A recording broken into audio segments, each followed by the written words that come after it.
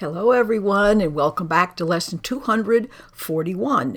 Now, this is the beginning of the next little section of 10 lessons that's preceded by one of these What Is pages.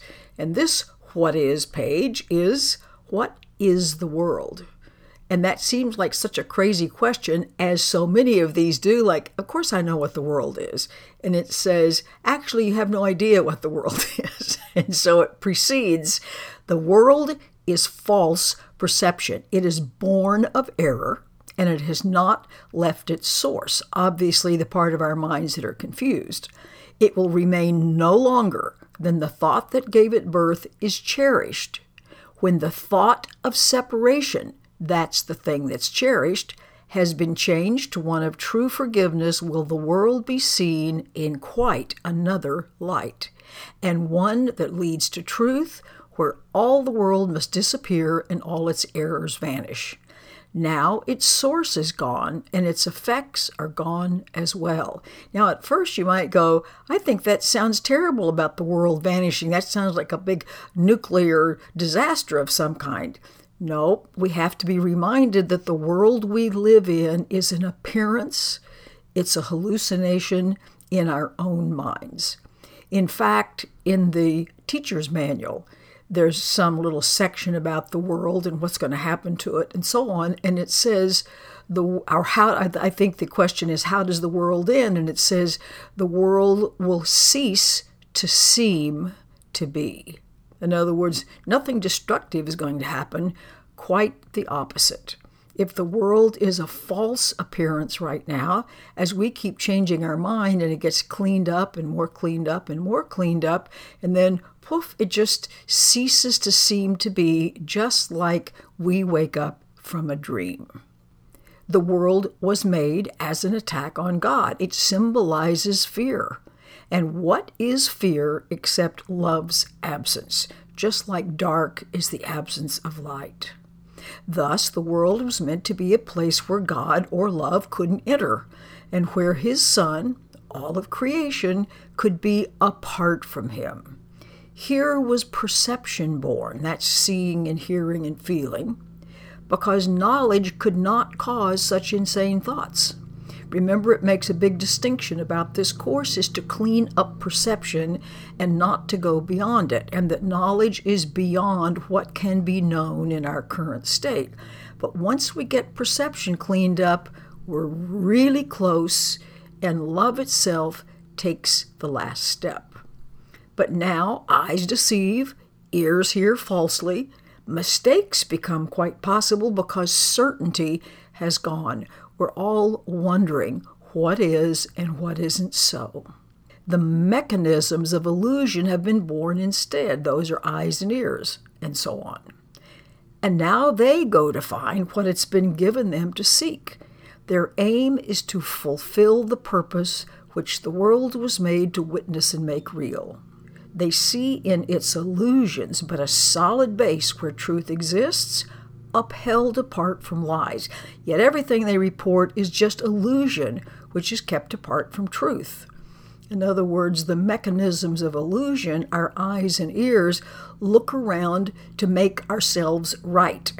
And since we know that the world is a mirror of what's going on internally, the eyes and ears are always going to find what they're looking for.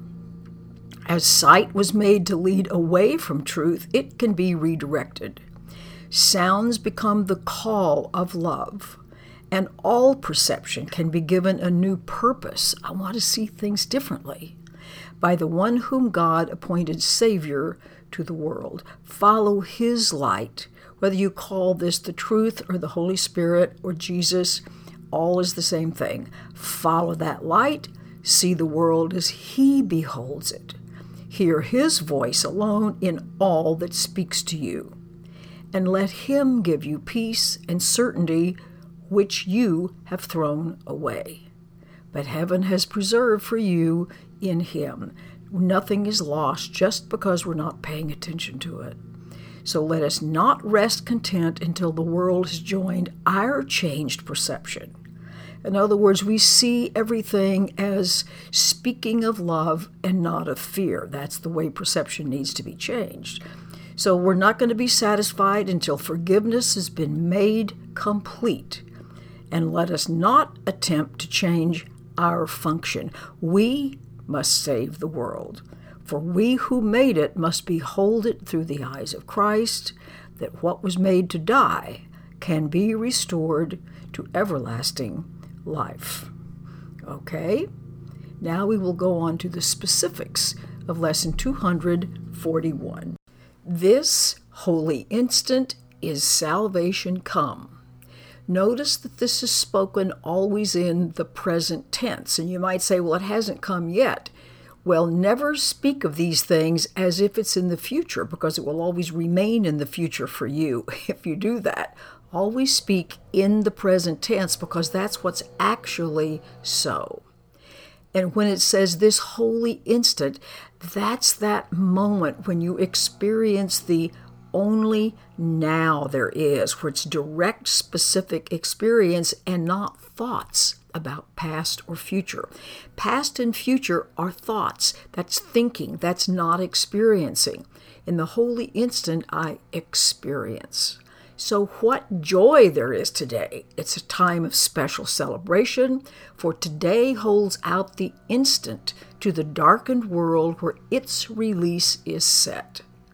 The day has come when sorrows pass away, pain is gone.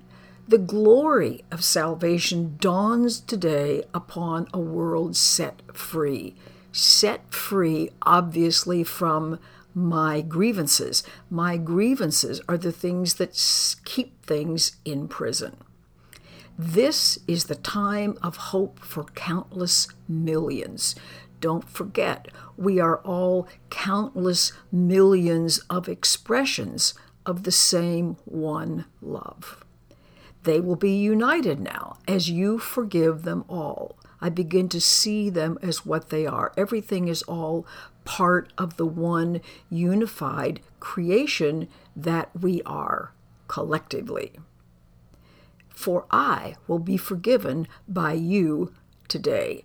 Obviously, I, in this context, refers to the author of the Course. Okay, you might say, why do I need to be forgiving the author of the Course? Well, if you see anything as separate from you, which most of us agree we would, then that is, in a sense, a grievance that we must let go of. In other words, if I decide I will not see myself as separate from the holiest, most beloved of all, I'm that also. And then our little prayer, we have forgiven one another now, and so we come at last to you again, Father. Your Son, who never left, returns to heaven and his home. How glad are we to have our sanity restored to us and to remember that we all are one. Now, when it talks about returning to heaven, remember we didn't go anyplace. The only thing that's happened is that our awareness, our attention has been drawn to someplace else. That is not a crime. That's simply a mistake, because when we take our attention off of what's true, we frighten ourselves, and then it's down that slippery slope. We think other people are responsible, and on and on and on. Okay, please remember that this is the beginning of quiet time, where you drop your attention that's now fastened on all those other so-called outer things. Turn your attention to being aware of this truth today. Have a quiet, beautiful practice, and we'll gather back here tomorrow. Goodbye.